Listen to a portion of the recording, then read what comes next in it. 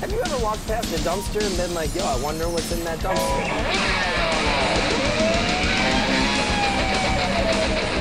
Either put on these glasses or start eating that trash can. Yeah, there's a baby in our garbage can.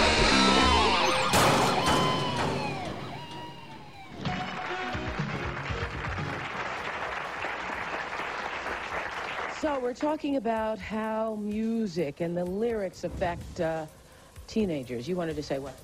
Oh, I just wanted to say, Oprah, that I'm a music industry attorney, and the one question that I have for David and for Tipper is, why are you talking, why do so many people talk in terms of the fact that 13 teenagers were affected by suicide? Things that our children are affected. What about society? Are you saying to us that society as a whole must be governed by the minority and the influence on the minority? Because that's what it seems to say. And I have a feeling that the rest of us adults who can fully take that lyric and not commit suicide as a result of hearing it have just as much a right to enjoy and listen to it for what purpose it was meant for as we have to worry about 13. Isn't it your responsibility as parents to protect your teenagers and let society amalgamate the material that is the basis for the majority? In the best of all possible worlds, that would be true, but we are not in the best of all possible worlds where children, there's much more divorce, there's much more family disruption today, children are more vulnerable. Just look at the statistics. We have a 20% of the population we're going up since or 80%. I think we're seeing a lot of social changes and hard economic times, a lot of despair. I think kids today are being raised under the threat of a nuclear nightmare. There's an epidemic of drug and alcohol abuse. Why not, party hardy now, because there's not going to be any future. You're listening to the True Crime Dumpster podcast with hosts Amy and Kevin. And it's another quarantine edition. You're going to be hearing that, unfortunately, a lot, I think. Yep. Forever. No, hopefully not forever. Hopefully not. Yeah. So this is episode 23 called Facing the Music, and we have decided to call it Metal on Trial. Catchy, right? And you'll see why. So how's your week been, Kevin? I know. I'm sorry. It's like Groundhog's Day. I know, we've been keeping real chipper all these podcasts, but it's starting to kind of get to both of us, I think, this week, of just like not being able to do anything ever, and just like people being crazy and shitty. Yep. So we hope that you're doing okay. I know some of you guys have voiced that you're not. Some of you have voiced that you are doing well, but nonetheless, it doesn't matter what you're doing as long as you're not killing people. Please don't kill people. There's that dude in Florida that killed his wife. Well, yeah. Well, that happens a lot in Florida. I know. But he used the excuse of COVID-19. He said like she tested positive. Well, the fucking government's using it as an excuse to do a whole bunch of shit. So why can't we? Are you defending the husband? I'm just saying, might as well take advantage of the situation. Well, how about this? So all you killers out there, start killing. No, I'm cutting that out. Take it back. All right, just don't get caught. Hey, Kevin, take it back. Okay, all you killers listening to this, don't kill anyone, okay? Oh, thanks. Right. You have enough killers out there. This week I took in a dog. We didn't have enough. We had a dog named Peanut here for a day. I had to give her back. Well, she was a lost dog. I didn't just steal her. And I wasn't like dog sitting her. The dude whose dog it was a homeless dude who didn't have like social media or a cell phone. So it was kind of hard to get her back. But I gave her back today. He shook my hand, which I'm like, I don't know if you know this dude, but there's viruses out there and we're not supposed to be shaking hands. But I shook his hand. Because he was like almost in tears to have his dog back. So I've heard you can only get a virus through ingesting it or being injected with it. So I guess if you touched your hand and then you touched your mouth or like eyes or something, I guess that's how you. Yeah, that's how people get it. Yeah, okay. It's not like it goes through your pores. I thought this thing was from the future. Nanotechnology. it's all orifices that goes to like your central nervous system or like your intestines. So like if we shook hands and I stuck my fingers in my ears, it could get in that way too. Or if I rub my eyeballs, it's not just mouth. Or if I stuck my fingers up my nose. That's hot. But Say anyways, orifice again. No. So we know that you guys are probably sick of COVID-19 talk, so we're sorry to bring it up, but I did get that's what this episode's about. No. I don't. We're not going to do an episode of COVID-19, and we're also not going to fucking do an episode about Don Lewis from the Tiger King. We're not, like, every fucking podcast is doing, like, it's fine if it's like you gotta one strike podcast. When the iron is hot. But the thing is, I regularly listen to like probably 16 different podcasts because I'm crazy. And if, even like 2 or 3 of my podcasts do the same thing, like I'll fucking skip episodes. They're all going through the same fucking information. I get tired of it. Sorry if you're listening and you just did a Carol Baskins episode, but I don't fucking care. Oh, snap. I'm totally undecided and will never know, and she'll probably never get prosecuted for it. And there's a really fucking good chance that Don Lewis like fucking disappeared of his own volition. Because he sounded like a fucking crazy person who had his hand in a lot of bad things. The end. Moving on. Yeah. Maybe she's the Zodiac. I don't know. Maybe she's D.B. Cooper.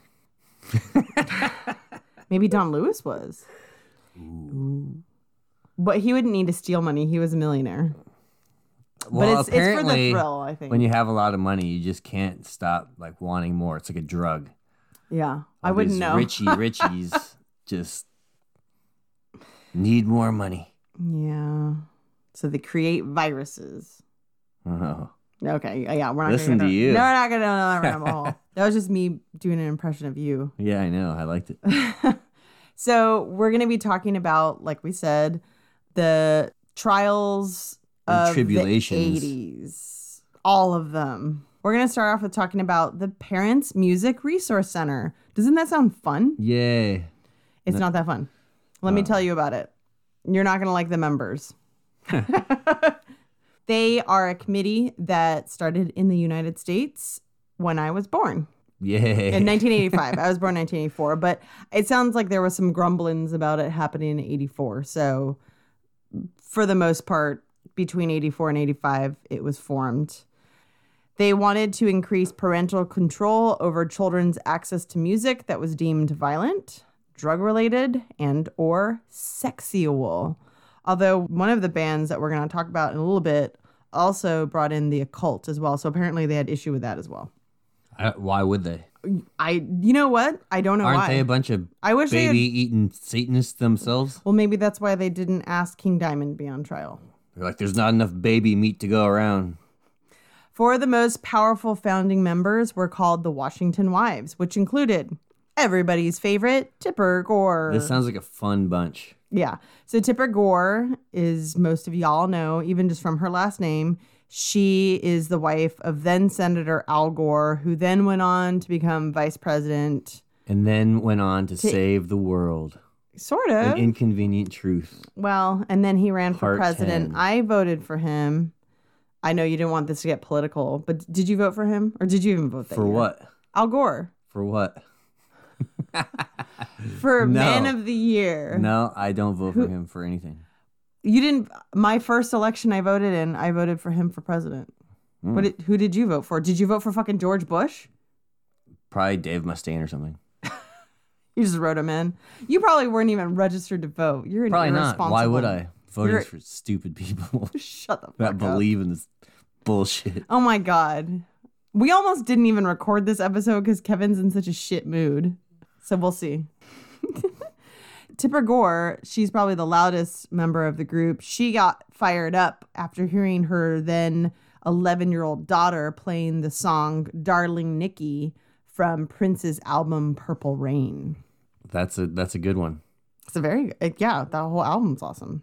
Then we have Suzanne Baker, who is the wife of the then Treasury Secretary, James Baker, whose moment of outrage came when her 7-year-old daughter asks her to define the word virgin after hearing the Madonna song, Like a Virgin. A devout Christian, she likes classical music and country. So she was not okay with Madonna. Then we've got Pam Howard. Howard? I think, yeah, it's Howard. Who is the wife of Washington realtor Raymond Howard. She had been hearing offensive lyrics in the music played at her aerobics classes and became outraged when she noticed her daughter listening to this music as well and had a, quote, punk look about her. Probably Cyndi Lauper, I'm guessing.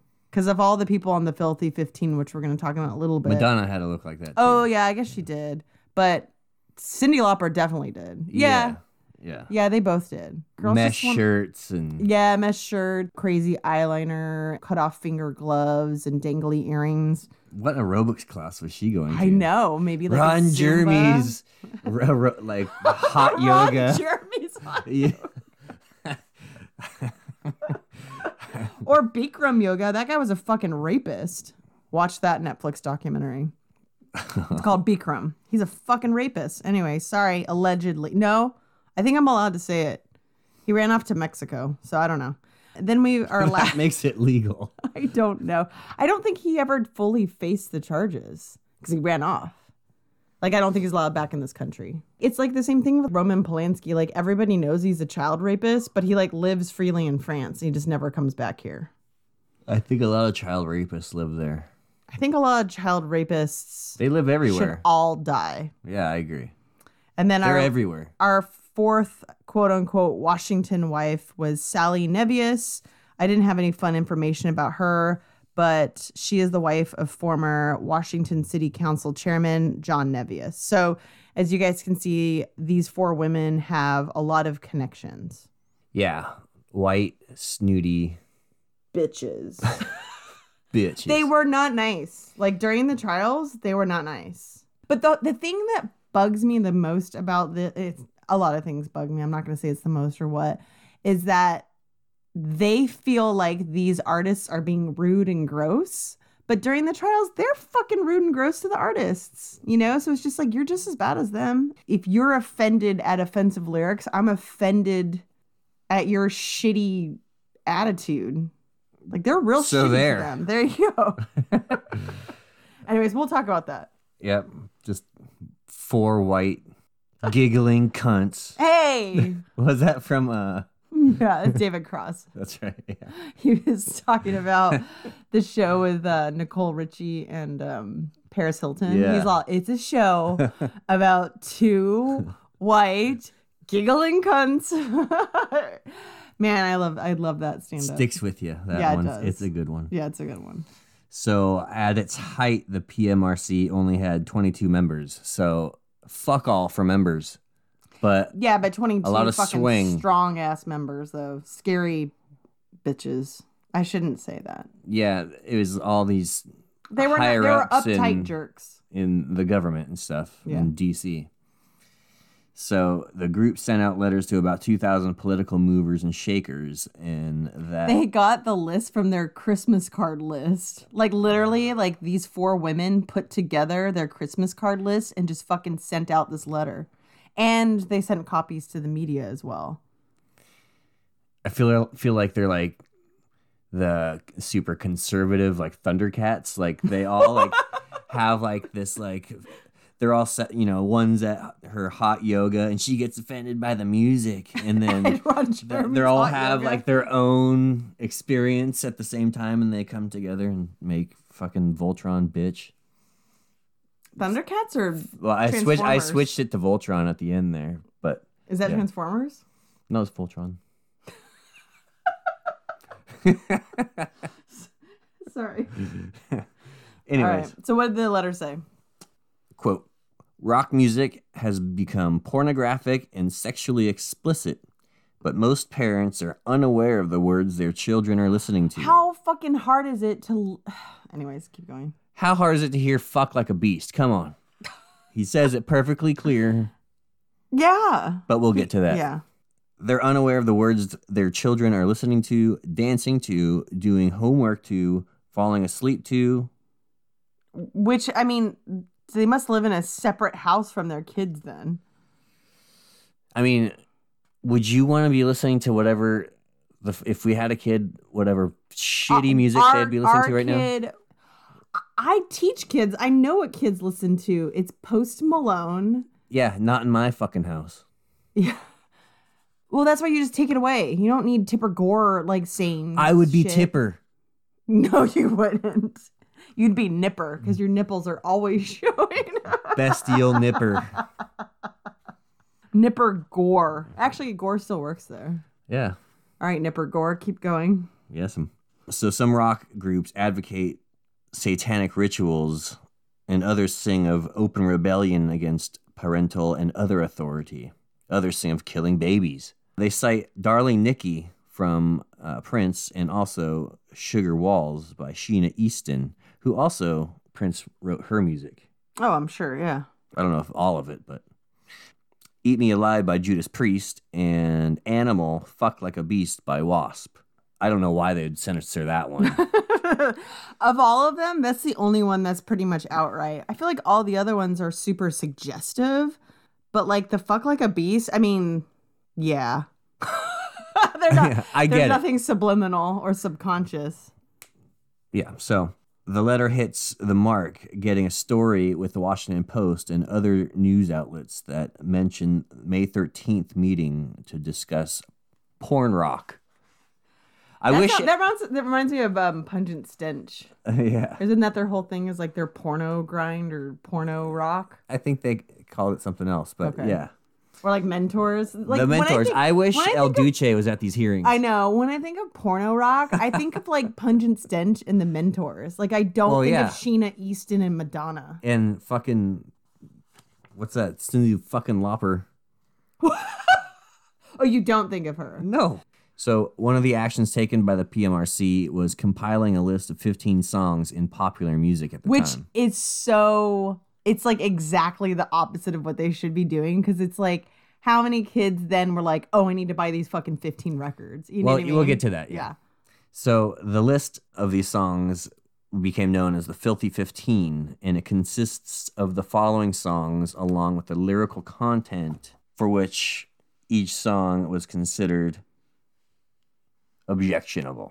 Okay, so the first one is Prince, Darling Nikki, specifically for the sex/masturbation. I didn't know that one was about that. I didn't either, which, I mean, that's something that Dee Snider brings up to Tipper Gore, which is like, it's there if you want it to be there, like, because that's how you read into it. The artist didn't necessarily mean it to be that. Number 2, Sheena Easton, Sugar Walls.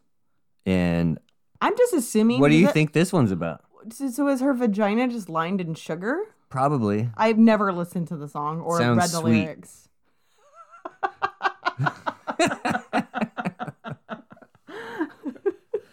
It sounds sticky. Anyways. Sticky sweet. Number 3, my favorite band of all time, and maybe yours too. Yes. Judas Priest. Not my favorite song by them, but definitely a good one. But it's a fucking banger. Yeah. Eat Me Alive. I'm going to just read the next one. Vanity. I actually could not find on Spotify, which I was making a Spotify list of all of these songs for you guys. I couldn't find Strap On Robbie Baby that easily. That one seems pretty obvious about sex. But we're going to make our own version for you. We'll put it up on Spotify for you. So Motley Crue, Bastard came in at number 5. And that one was violence/language. Because, you know, bastard is such a fucking bad word.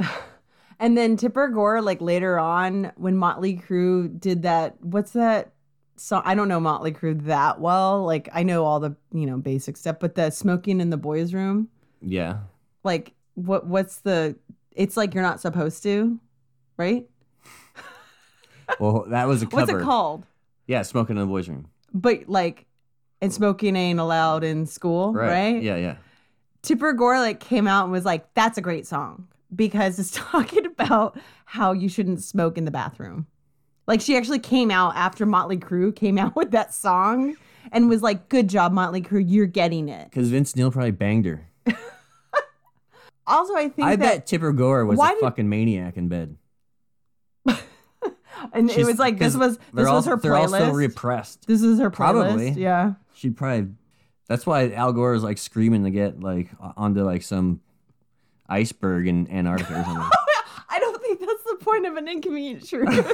He's not screaming to get onto an iceberg. Get me away from this sexaholic closet freak. All right. So next up, we got AC/DC. Let Me Put My Love Into You. Man, all these women had dirty ass minds because you know that they're like listening to like. I mean, that one's pretty albums. vague. What's next? So the next one is Twisted Sister, which this one, I mean, it is not a gnarly song. We're Not Gonna Take It. It's a song about like. I think this one was on the list for the video mainly. But it was like saying no to authority. Yeah, but it's We're Not Gonna Take It, which that's like all protests and shit. You know what I mean? Like it's protest and rebellion. Like talking about like that's freedom of speech. Well, these fuckheads don't like that shit. I know, it's fucking weird. It's weird that this song is even on this list. I mean, even like looking at it in juxtaposition with all the other songs that are like super sexual, like We're Not Gonna Take It. Like a super like almost poppy song that's so tame to me. It is, yeah. Yeah, it's just weird. So Madonna, Dress You Up in My Love. In my love, all over your butt. That one's like not that sexual either. Next was Wasp. They only came in at number 9 with Fuck Like a Beast. I don't know if it was by varying degrees or anything. I think it's just a random list. Okay. This one hits all 3 targets. Sex, language, and violence. So you know it's good. Weregoat covered that song. I know. So there. Def Leppard, High and Dry, Saturday Night, Drug and Alcohol Use. So?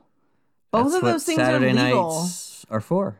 I'm just saying, like, and both Sunday of nights those. And Monday nights and Tuesday nights. All of their fucking husbands, I'm sure, like, hang out at a bar and would have a social cigarette. Like. Yeah, and bang their mistresses. And those are legal things, I guess, if you're of age. But again, like, it's so fucking tame. And then we get into the more obscure shit, which they just bring in the occult, which wasn't even on their list. I'm glad these guys made the list. I know. I'm surprised they made the list. Very proud of these guys. So Merciful Fate. I fucking love them. Yeah. Fuck yeah. Into the Coven. So blatant sex, Satan worship. Freudian slip. Yeah, sex, Satan, babies, same difference. Blood, fire. Death.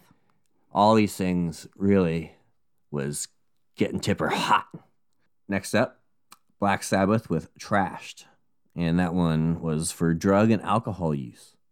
Mary Jane Girls. What the hell? In My House. Which I guess house is vagina. I heard rent is real cheap down there.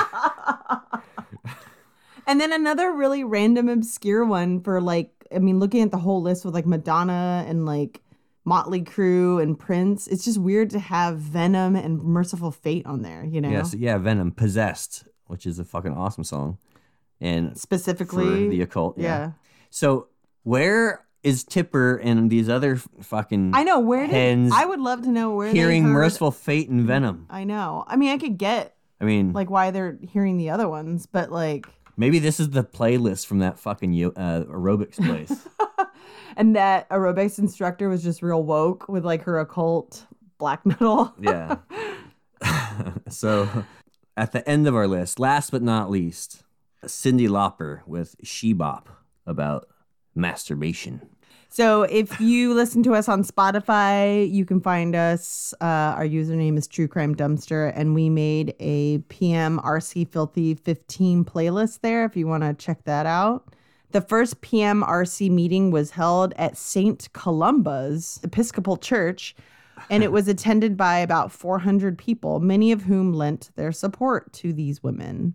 The PMRC added 17 more politically connected wives to their board, giving them enough clout to force a Senate hearing on the issue, which took place on September 19th, 1985.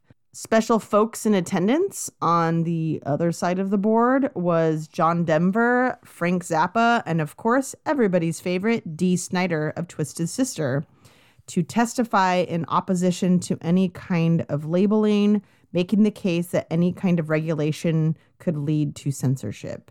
And I believe John Denver even likened it to Nazi book burnings of World War II. And it's funny because many of the people kind of putting them on trial, if you will, really thought that John Denver was going to be like on their side or like the voice of reason. And he ended up being like vehemently pissed off at the Senate for even holding these hearings and for even like bringing this shit up because his music had been censored on radio stations. What was it? Rocky Mountain High? Yep. They were saying that radio stations wouldn't play it because they thought it was a drug reference. About smoking the weed. It was just interesting because they kept going, kind of being like, oh, John Denver, I actually listened to your music. You're a reasonable man. He's like, yeah, fuck you guys. Like, I'm not your friend. You're trying to fucking limit what I'm allowed to do as an artist so you can fuck off and die. Like, He was not happy with them. And it's funny because they were so taken aback by that because they just thought he was going to be a good old boy like how they were, and they were fans of him. But they weren't fans of Frank Zappa or Dee Snider. So they were ready to like rip those guys apart. But I think that John Denver really took them by surprise. Frank Zappa, when he was on the stand, and we were going to have clips, but I think we'll just kind of talk about it because it's really, really easy to find what they say at the hearings online. Dee Snider's is really, really famous. There's definitely been clips of him saying what he said at the Senate hearings all over the internet and in different documentaries, and it's been revisited throughout the years. But I really love when Frank Zappa, he's being interviewed by one of the women of the PMRC. One of the things I love about when Zappa is being, questioned by, I think it's maybe Susan Baker or something, she asked him, like, would you just let your kids play with any toy without, like, inspecting it yourself? And he was like, I let my wife buy the toys for our kids or whatever. And she was just like, well, she starts chiding him for being like, it's not a maternal thing to buy presents or toys for your kids. You could do it too. And she was just like, well, I'd be curious to see what kind of toys are at your house or what kind of music you people listen to or something. And he's like, well, you're welcome over anytime that you want. And she's like, And he was like, no, I'm serious. It's an open door. Like, I would love for you to come by. Like, I have 4 kids. I'm not a fucking bad parent, so you can fuck off. Like, for way to fucking assume the shit I have at my house, And then again, she's like, if your music is any indication of what kind of a person you are, then you're a terrible human being. And kind of goes back to that thing that Dee Snider is saying, which is like, it's there if you want it to be there. That's what art, if you're going to read into it in a sado or masochistic kind of way, then you're fucking looking for sadomasochism then. Like, I didn't necessarily write it to mean it, Yeah, totally. Yeah. So, supporting witnesses, I got this from the Wikipedias. Paula Hawkins presented 3 record covers. Pyromania from Def Leppard, Wow by Wendy O. Williams, and Wasp by Wasp. And the music videos for Hot for Teacher by Van Halen and We're Not Gonna Take It by Twisted Sister, commenting, quote, much has changed since Elvis. Subtlety, suggestions, and innuendo have given way to overt expressions and descriptions of often violent sexual acts, drug-taking, and flirtations with the occult. The record album covers, to me, are self-explanatory. End quote. Susan Baker testified that, quote, there are certainly many causes for these ills in our society, but it is our contention that the pervasive messages aimed at children which promote and glorify suicide, rape, sadomasochism, and so on have to be numbered among the contributing factors. Tipper Gore asked record companies to voluntarily place warning labels on music products inappropriate for younger children due to explicit sexual or violent lyrics. They wanted it to be just like how the rating system is for movies. So like R would be on the cover of recordings containing, all of the above, like sexual language, violence, profanity, just like how the rating systems are for movies. Right. Oh, and then they had to also provide lyrics for the R-labeled albums, which I think actually the artist, especially Zappa, he's like, I have no fucking problem. Like, yeah, people can see my lyrics, but I don't want you or someone in the government to fucking decide if my shit's profane or not. Because that's the part I don't like. And he did a really good job of like comparing the music industry to the movie industry, and how if a movie gets rated R, how it doesn't directly hurt the actors in it, but a record being deemed as an R rating would have a direct effect on the artist. He's like, there isn't a comparison, because he said something like, at the time, it's not true anymore, he said like 26 major motion pictures come out a year, 25,000 records come out a year. So who's going to be the moral ethics police that's going to be rating this shit? Because like, that shit affects my livelihood because I make money off of my music. That's my job. Right. Frank Zappa asserted that, quote, the PMRC proposal is an ill-conceived piece of nonsense which fails to deliver any real benefits to children, infringes the civil liberties of people who are not children, and promises to keep the courts busy for years dealing with the interpretation and enforcement problems inherent in the proposal's design. Yeah, it seems fucking messy. Yeah, totally. So he went on to state his suspicion that the hearings were a front for H.R. 2911, a proposed blank tape tax. Quote, the major record labels need to have H.R. 2911 whiz through a few committees before anyone smells a rat. One of them is chaired by Senator Thurmond. So he's accusing of this like extra step that record companies would have to take, or the government would need to take, as like a way to create more positions in government and to spread more money, like where it doesn't need to be spread. It sounds like, well, it just seems like it's a way to tack on more money, tax the American people more to create more jobs in government, to be able to just lord more shit over people. Yeah, it's just another money grab. Mm-hmm. But I guess this Miss Thurmond was affiliated with the PMRC, and Zappa had earlier stated about the Senate's agreement to hold a hearing on the matter that, quote, a couple of blowjobs here and there and bingo, you get a hearing. Ooh, that's some shit talk right there. So folk rock musician John Denver stated he was strongly opposed to censorship of any kind in our society or anywhere else in the world, and that in his experience, censors often misinterpret music. He expresses belief that censorship was counterproductive. Quote, that which is denied becomes that which is most desired, and that which is hidden becomes that which is most interesting. Consequently, a great deal of time and energy is spent trying to get what is being kept from you. Yeah, it's just that I want what I can't have. Like, Yep. if you put parental advisory or a rating system on something, that kid's going to want it even more because they know it's something that they're not supposed to have. So Dee Snider said that he did not support RIAA. So the RIAA is the Recording Industry Association of America.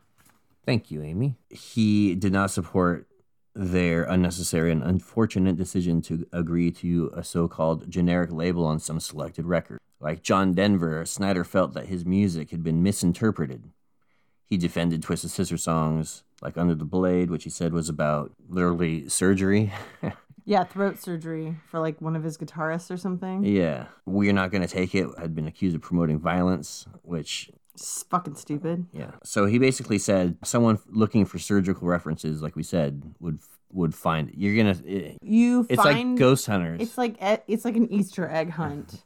You're gonna find what you want to find.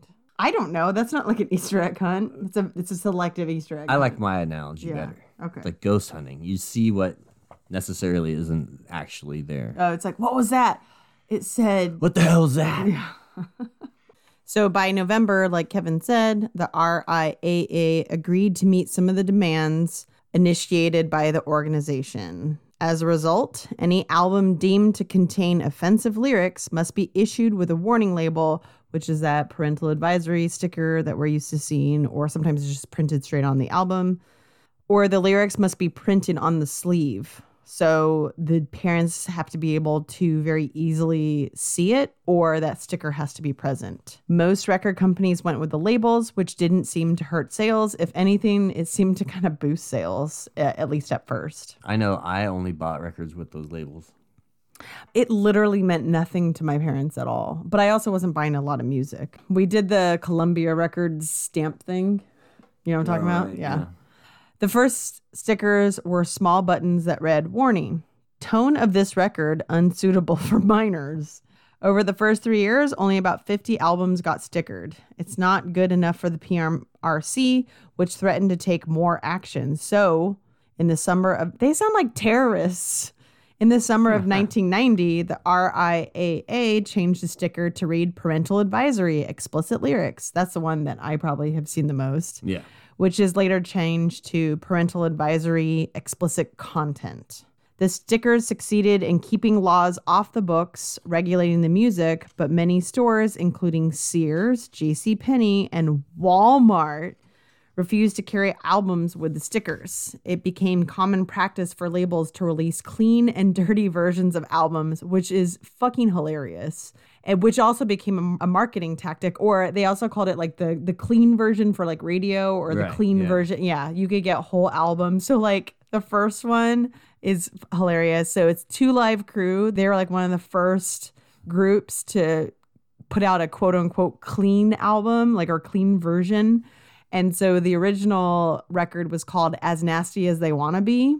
And the edited clean version was As Clean as They Wanna Be.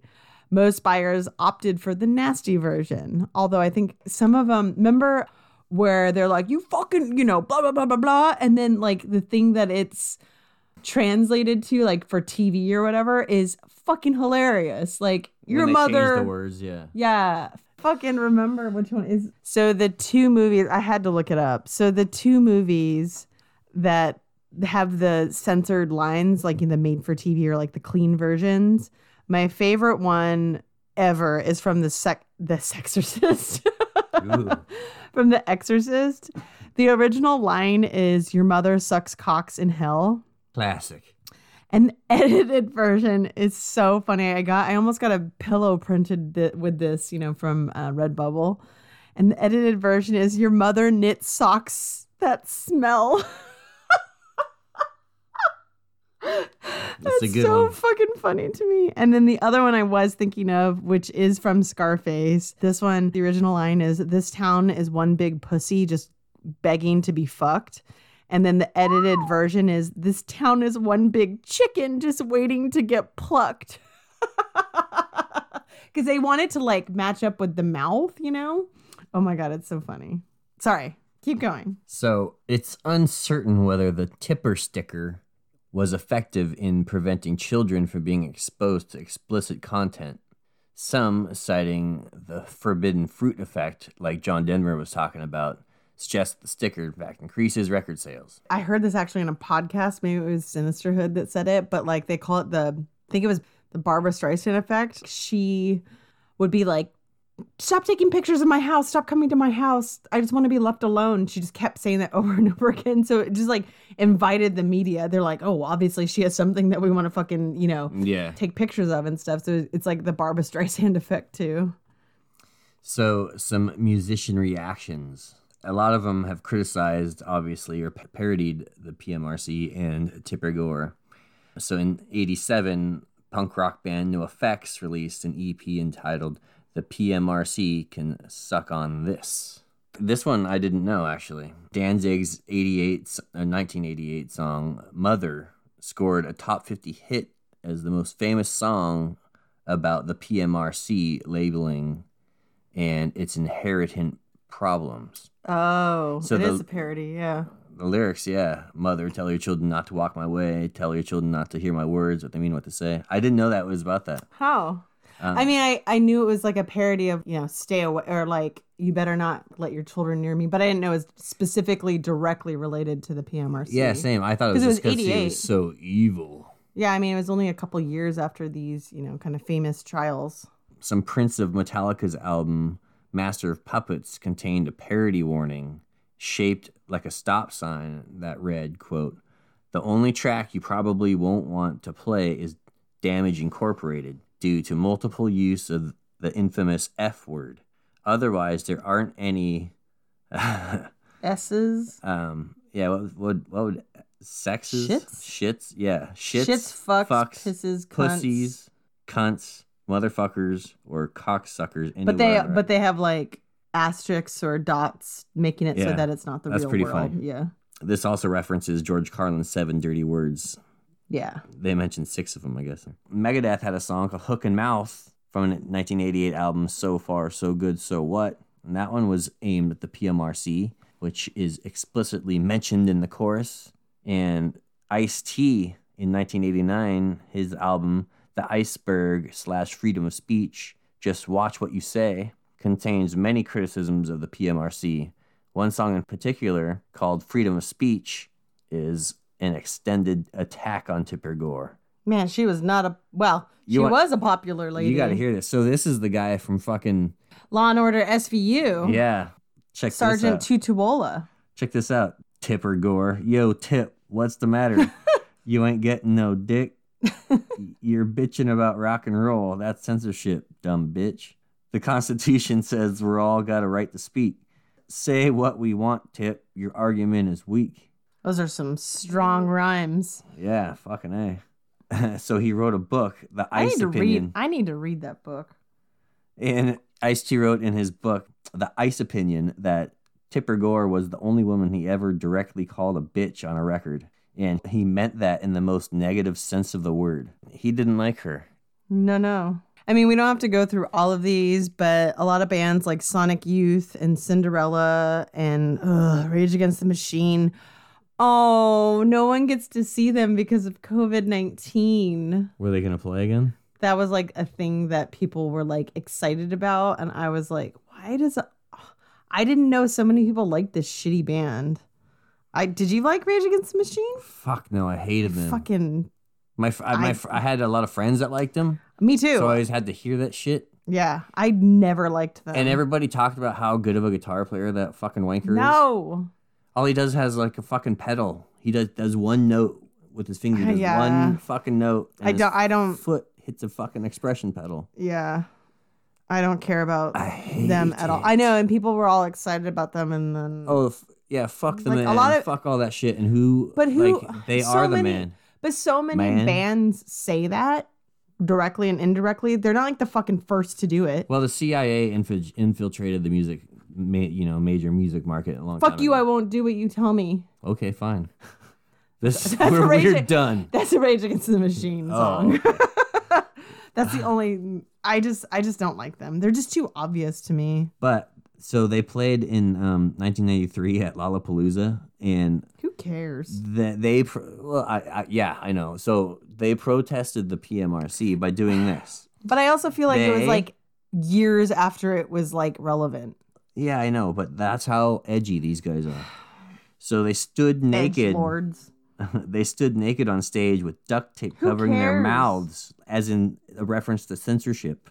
But they were naked. And they had the letters PMRC on their chests, and the band used their 14-minute performance time without playing any songs. Who cares? They only let their guitars feedback. I'm sorry, I don't care. I don't want to give this any more airtime. Fuck you, I won't do it. Tell me. So back to Rage Against the Machine. Ew, no. So then it says the band later played a free show, but then, like, I don't know, like a couple months ago, they were charging like $400 a ticket. Yeah, because they're so, whatever. They can fuck off. For the people. They can fuck off forever. So yeah, a bunch of bands reference them, PMRC, censorship. It all sucks. And we don't have to get into that. But it's still happening on the internet mainly now. So this episode is called Metal on Trial. So it's more than just the PMRC, because there's definitely things that came before the PMRC that definitely influenced them to create the organization. And then there are definitely things that came after it that were either exacerbated or maybe not because of the PMRC. So there are some interesting trials that are notable that I just kind of wanted to discuss fairly quickly. So just to kind of set the scene, these are just some of the things that kind of help spur the fear of metal music and alternative culture, or like that subculture, and its effects on young people, as well as lead the charge of the satanic panic of the 1980s and 90s. Because very much metal music went hand in hand with the devil. As you guys can see from the Filthy 15 list, there was kind of a focus on metal bands.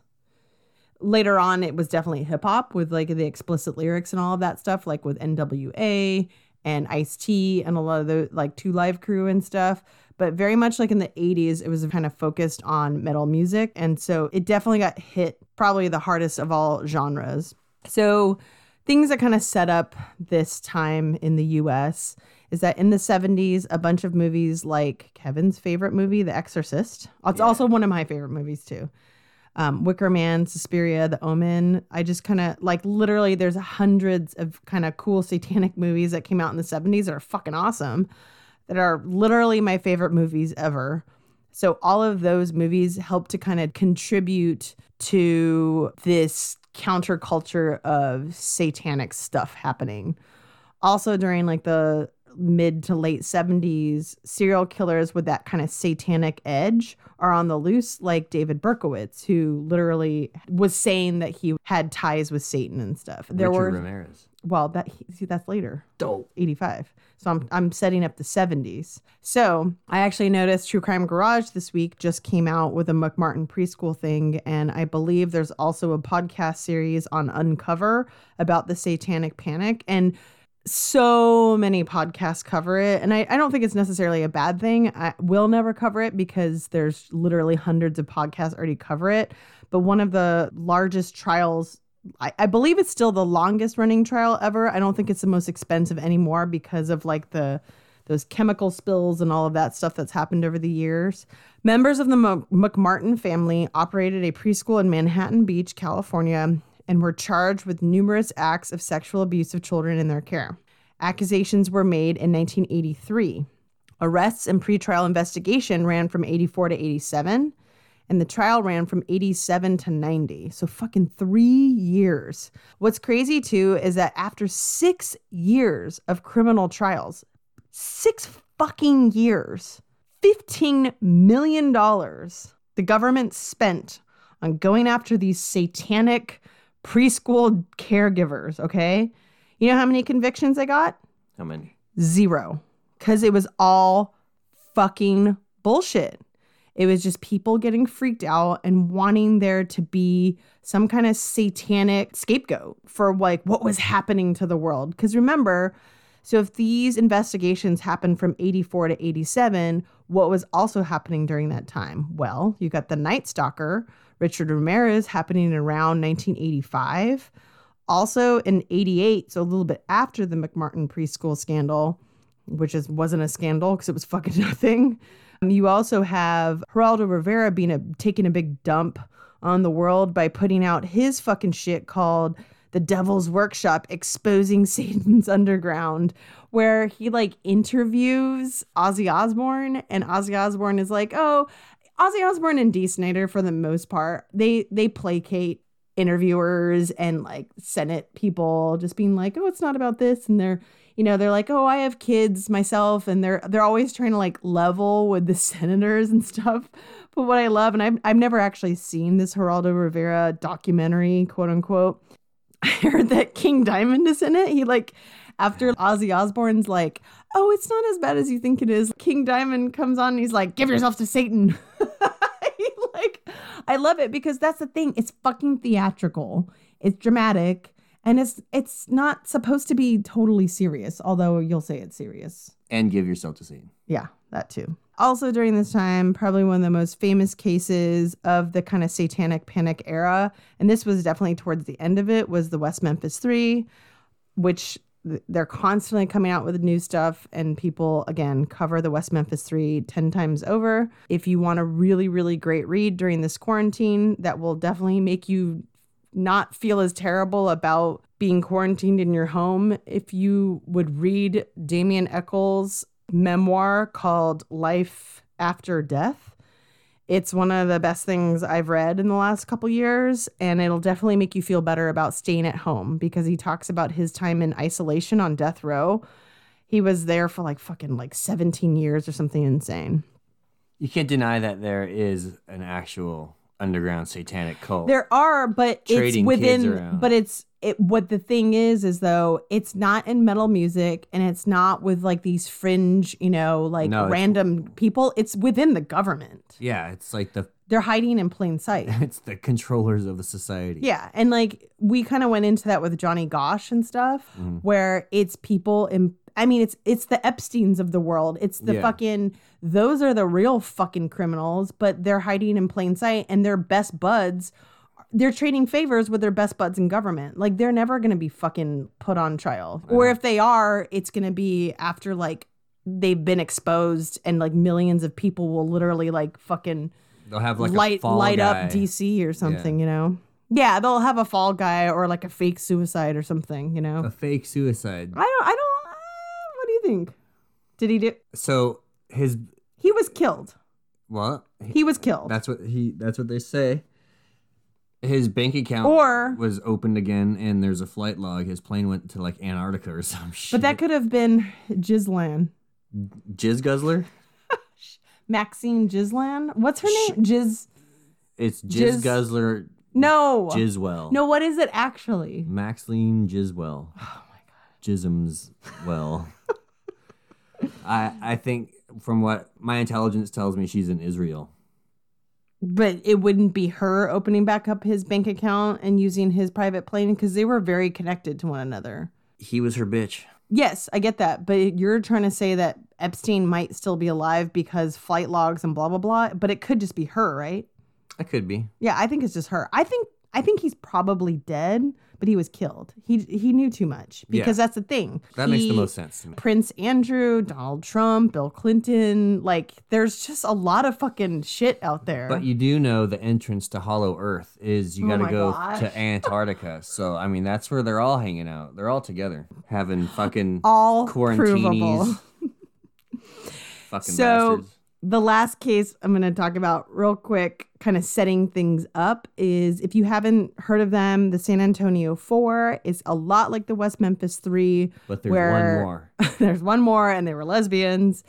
And goddamn, there is a documentary, I believe, called just the San Antonio 4. It'll fucking break your heart. That's where they torture that boy? No, long story short, 4 lesbians were accused of molesting these 2 kids, one of their nieces, and basically the nieces were forced to basically lie because a brother-in-law had a vendetta against one of them, and they went to prison for all of these folks. They went to prison for decades, and it was all fucking falsified information that made it seem like they were part of some satanic underground cult or something, and they fucking weren't. And it's like the West Memphis 3, it's because they wore all black and listened to metal, straight up. And then the San Antonio 4, it's because they were Latina lesbians. That's it. Like, if you want to fucking put it down to that, it was like things that we don't like, we're going to say are tied to Satanism, and they're all child molesters and murderers. It's just They're projecting. It's an easy target. So one case I just want to go over real briefly. It actually happened before the PMRC, but it very much could have shaded the PMRC's decision to kind of form. I couldn't find any evidence of it, but it did happen in 1984. A dude named John Daniel McCollum shot and killed himself on October 26, 1984, while laying on his bed listening to the Ozzy Osbourne record at his home in Indio, California. A lot of this stuff happens in California. The 19-year-old's parents went on to sue the singer, alleging that the lyrics to Osbourne's song Suicide Solution were a proximate cause for their son's death. Where would he get that idea? I know. That was... So they claim that he was a perfectly normal kid who didn't show any signs of any depression whatsoever. He was always happy. And then 6 hours later, he's dead. And it's all Ozzy Osbourne's fault.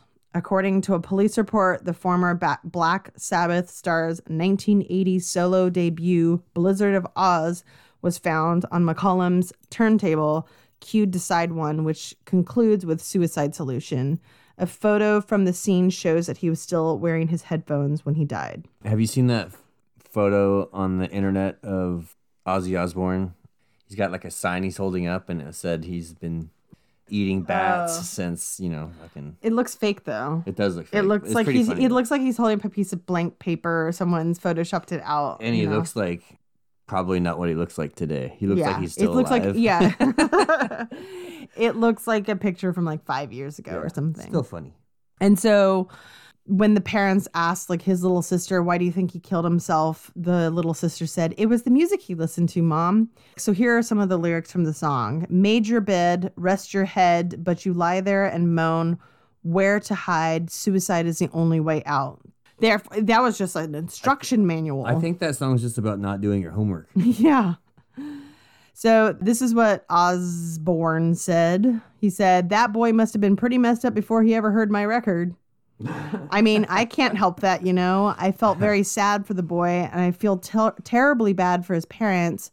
As a parent myself, I'd be pretty devastated if something like that happened, and I have thought about this.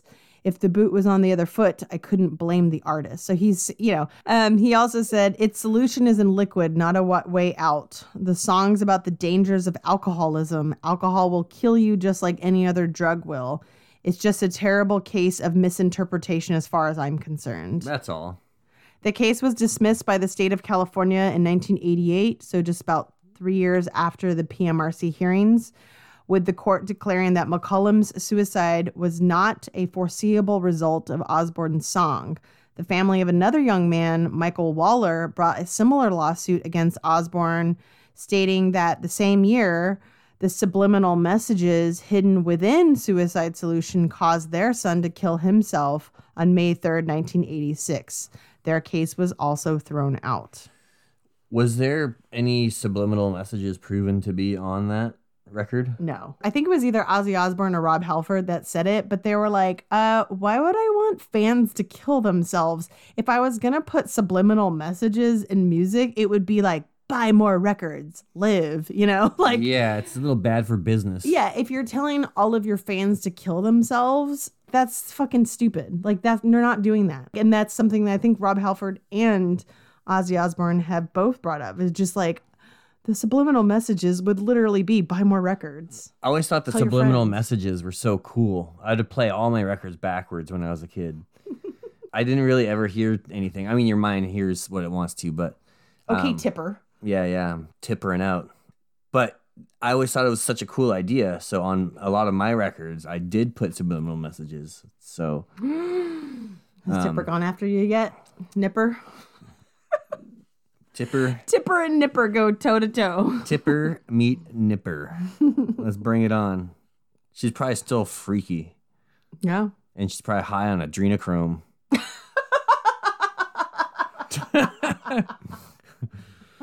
All right, tell us about Judas Priest.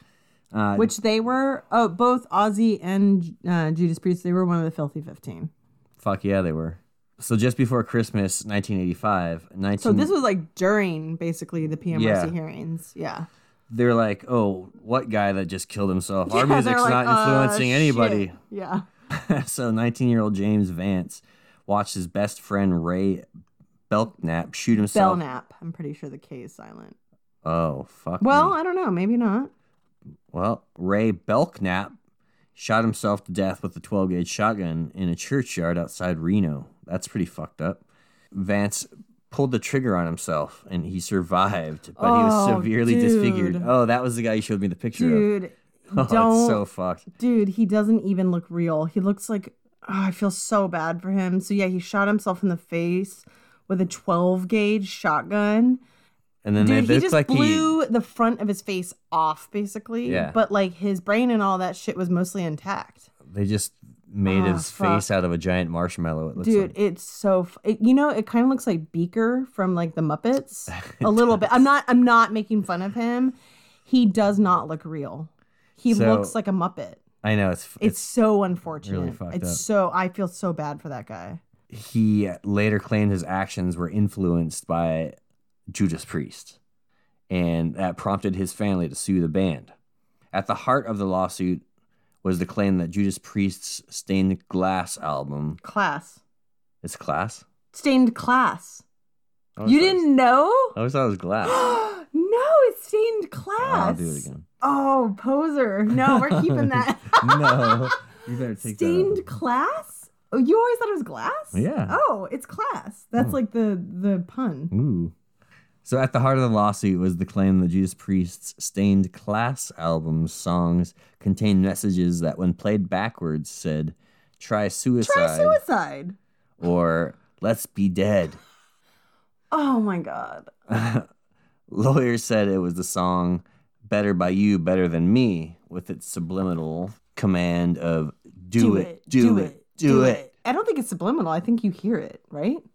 Maybe. Apparently that pushed the two men to go over the line and end their troubled lives. But so does that mean that like Nike should be sued because their motto is just do it? Like, yeah. Do what? It's stupid. Anyways. Vance told attorneys that he and Belknap were listening to Priest when all of a sudden we got a suicide message and we got tired of life. You know, that album kicks ass. If I know. These guys it's rocking. If that album makes you want to kill yourself, then you should. You're not. No. Then you're not listening to it right. And then that's why. And it's not fucking Rob Halford or Judas Priest's fault. Because it just makes me want to live. You're just a shitty person. Stained Class gives me life. There you go. There's proof. So in a letter to Belknap's mother, he later wrote, "I believe that alcohol and heavy metal music, such as Judas Priest, led us to be mesmerized." Fucking what a bullshitter. So, but I mean, you can be mesmerized, but it doesn't necessarily make you want to kill yourself. It's supposed to mesmerize you. Yeah, that's fine. I think that's him admitting that, like, it didn't make him want to kill himself. It just put him in a trance. I don't know. So the Belknap's attorney argued that Judas Priest and CBS pander this stuff to alienated teenagers. Whatever. The members of the chess club or the math and science majors don't listen to this stuff, they said. What? It's the dropouts, the drug and alcohol abusers. So our argument to you is that you have a duty to be more cautious when you're dealing with a population susceptible too much heavy metal music. Now I know, like, why my parents like me. No. No, I'm saying, like, they just thought that, like, whatever I listened to, whoever I hung out was going to be exactly what I turned out to be. That, like, I was best friends with someone who dropped out of high school, and I listened to, like, punk music and sometimes metal music, but that wasn't really until, like, early college years.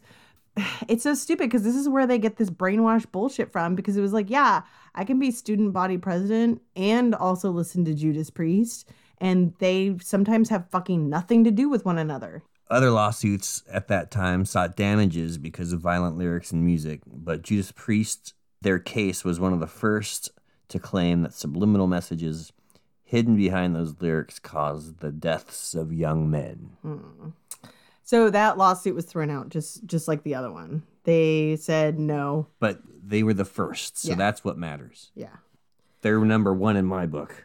So I just wanted to highlight one other case, and I actually would like to cover this case on a future episode, so I'm not going to go into it super in depth.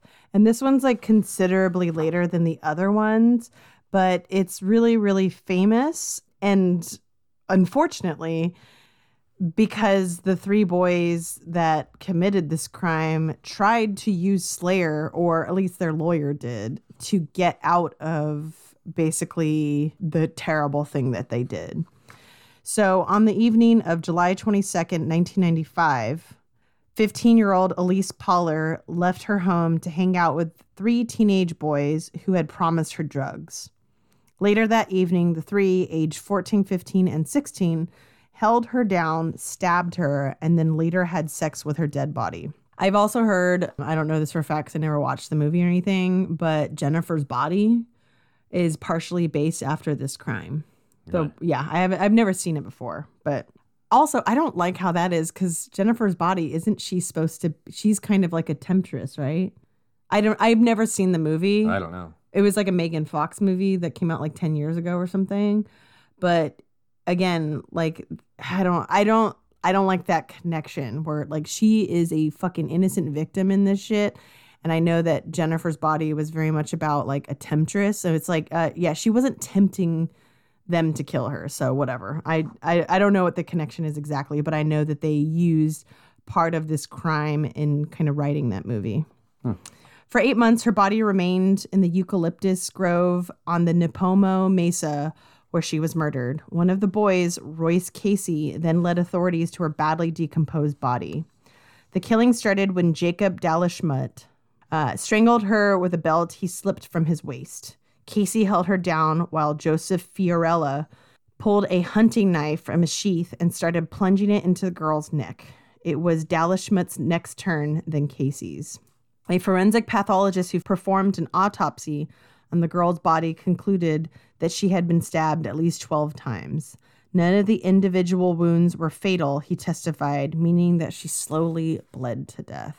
Casey told investigators that Elise Poller cried out for her mother while being attacked. She was, quote, on the ground praying to God and calling for her mom. After she bled to death, they raped her corpse. Ugh, fuck, assholes.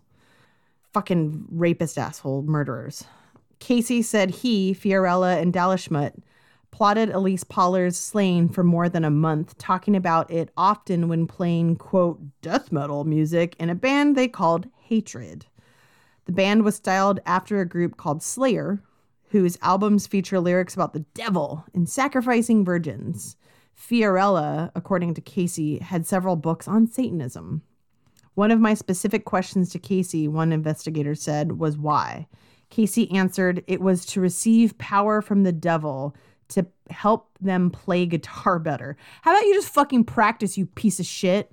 That takes time and energy. Fuck you. By making this perfect sacrifice to the devil, they would gain more craziness or nuts, as he said. More nuts. Is he a fucking squirrel? I guess. Said an investigator, continuing to relate Casey's comments to him. That would make them play harder, play faster. And by making this perfect sacrifice to the devil... Practice does that too. I know, fuck you. He's just trying to cut corners. Like, if that's the reason you killed and then raped a girl, you are a lazy, not even really satanic piece of shit. You're just an asshole. You're a lazy asshole. You gotta wait till you're a billionaire before you can start doing that shit. Okay, boys? By making this perfect sacrifice to the devil, it might help them go, quote, professional. Royce Casey told prosecutors that they decided to kill Poller since she had, quote, blonde hair and blue eyes, and because she was a virgin. That would be the perfect sacrifice for the devil. Like I said, we might actually do this case in a later episode. So just kind of getting to where it went to. A few years after the murders, Fiorella and Dalashmut told Entertainment Weekly that Slayer's music had nothing to do with the murder. Duh. And that the murder was not intended as a satanic sacrifice. Yeah, it was Sepultura's fault. But court records show that before his sentencing, Fiorella told a probation officer that he had been influenced by Slayer's music. He's just trying to fucking pass the buck. And in his confession to investigators, Casey said that the teens referred to themselves as Satan's children and had discussed killing Poller in a devil worship ceremony.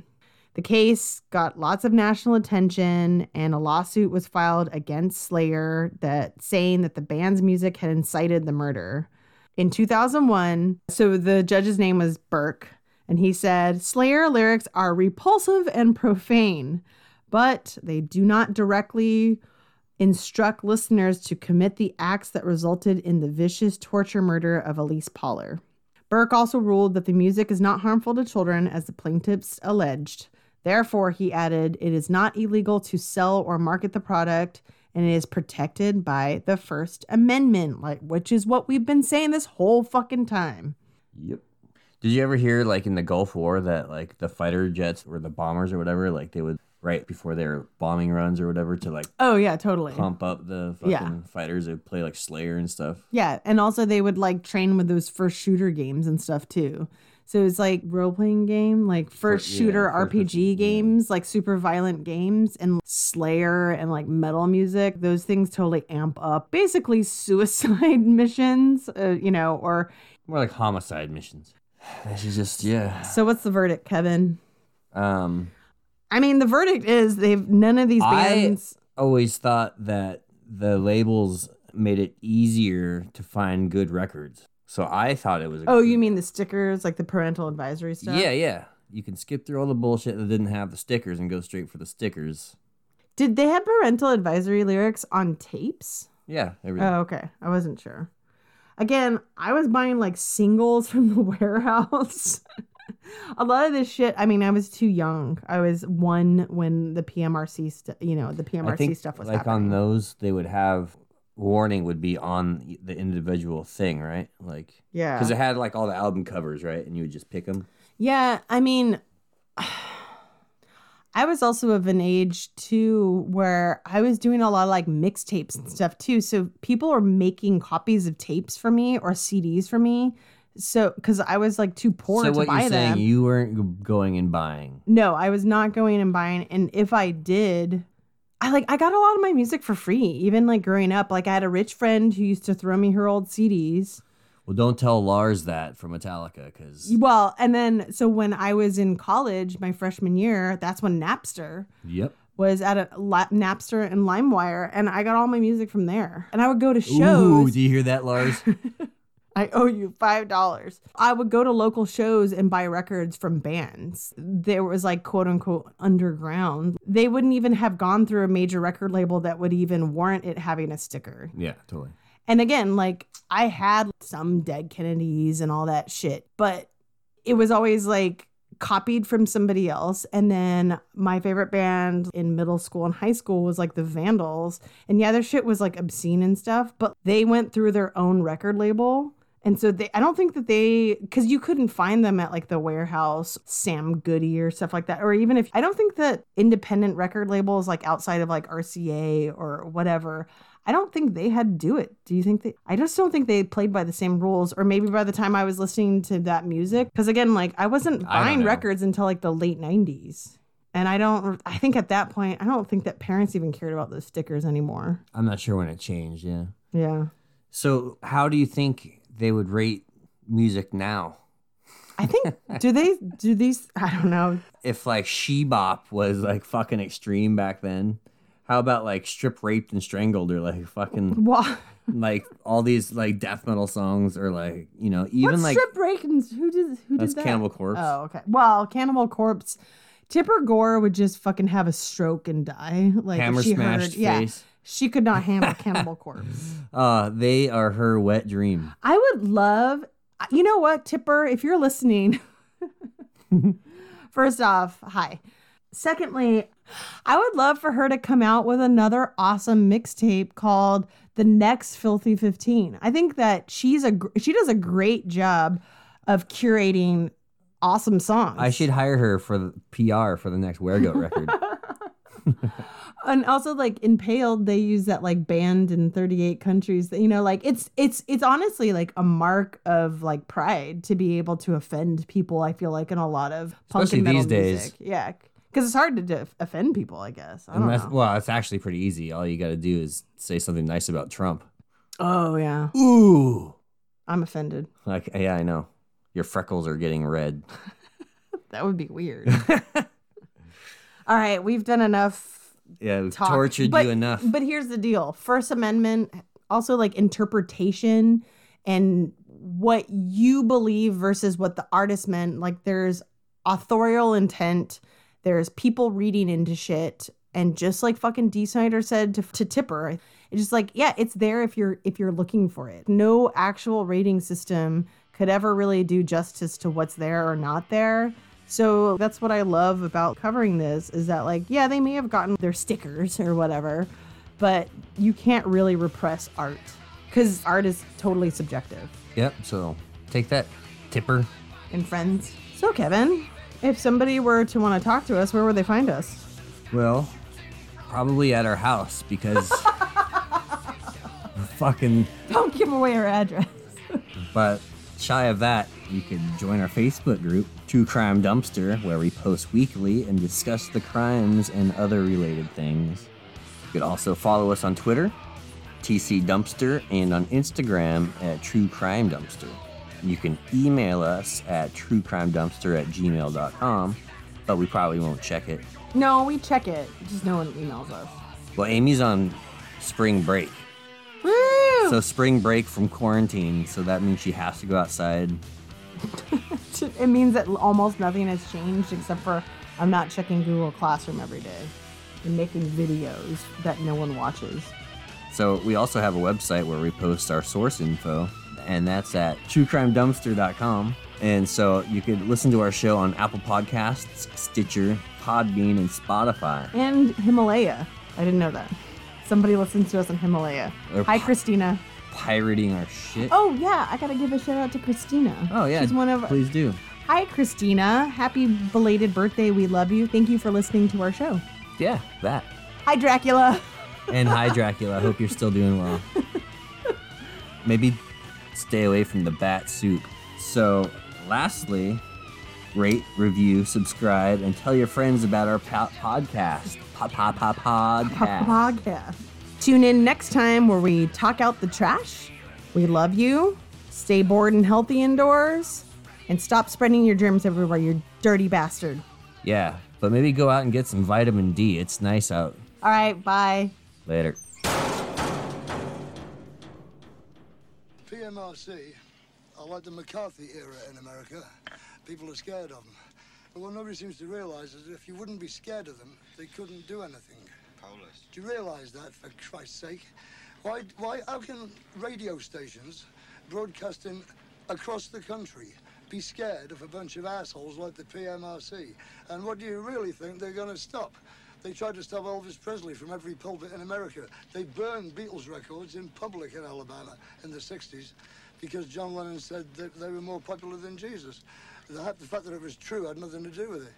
But it was only because people would do it that they could pick up that shit and burn it. You understand? Nobody was frightened of them. In Hollywood in the 40s, in the 50s, McCarthy, Red's under the bed, you know, and better dead than red and all of that shit. People in Hollywood were informing on each other, friends, right?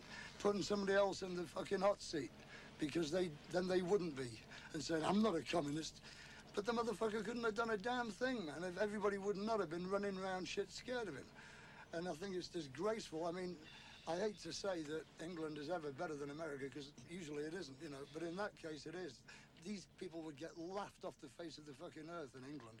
I can't understand it. They wouldn't last 2 days in England. I cannot understand it. I just don't believe that anybody could attach any importance to what a bunch of shitheads like that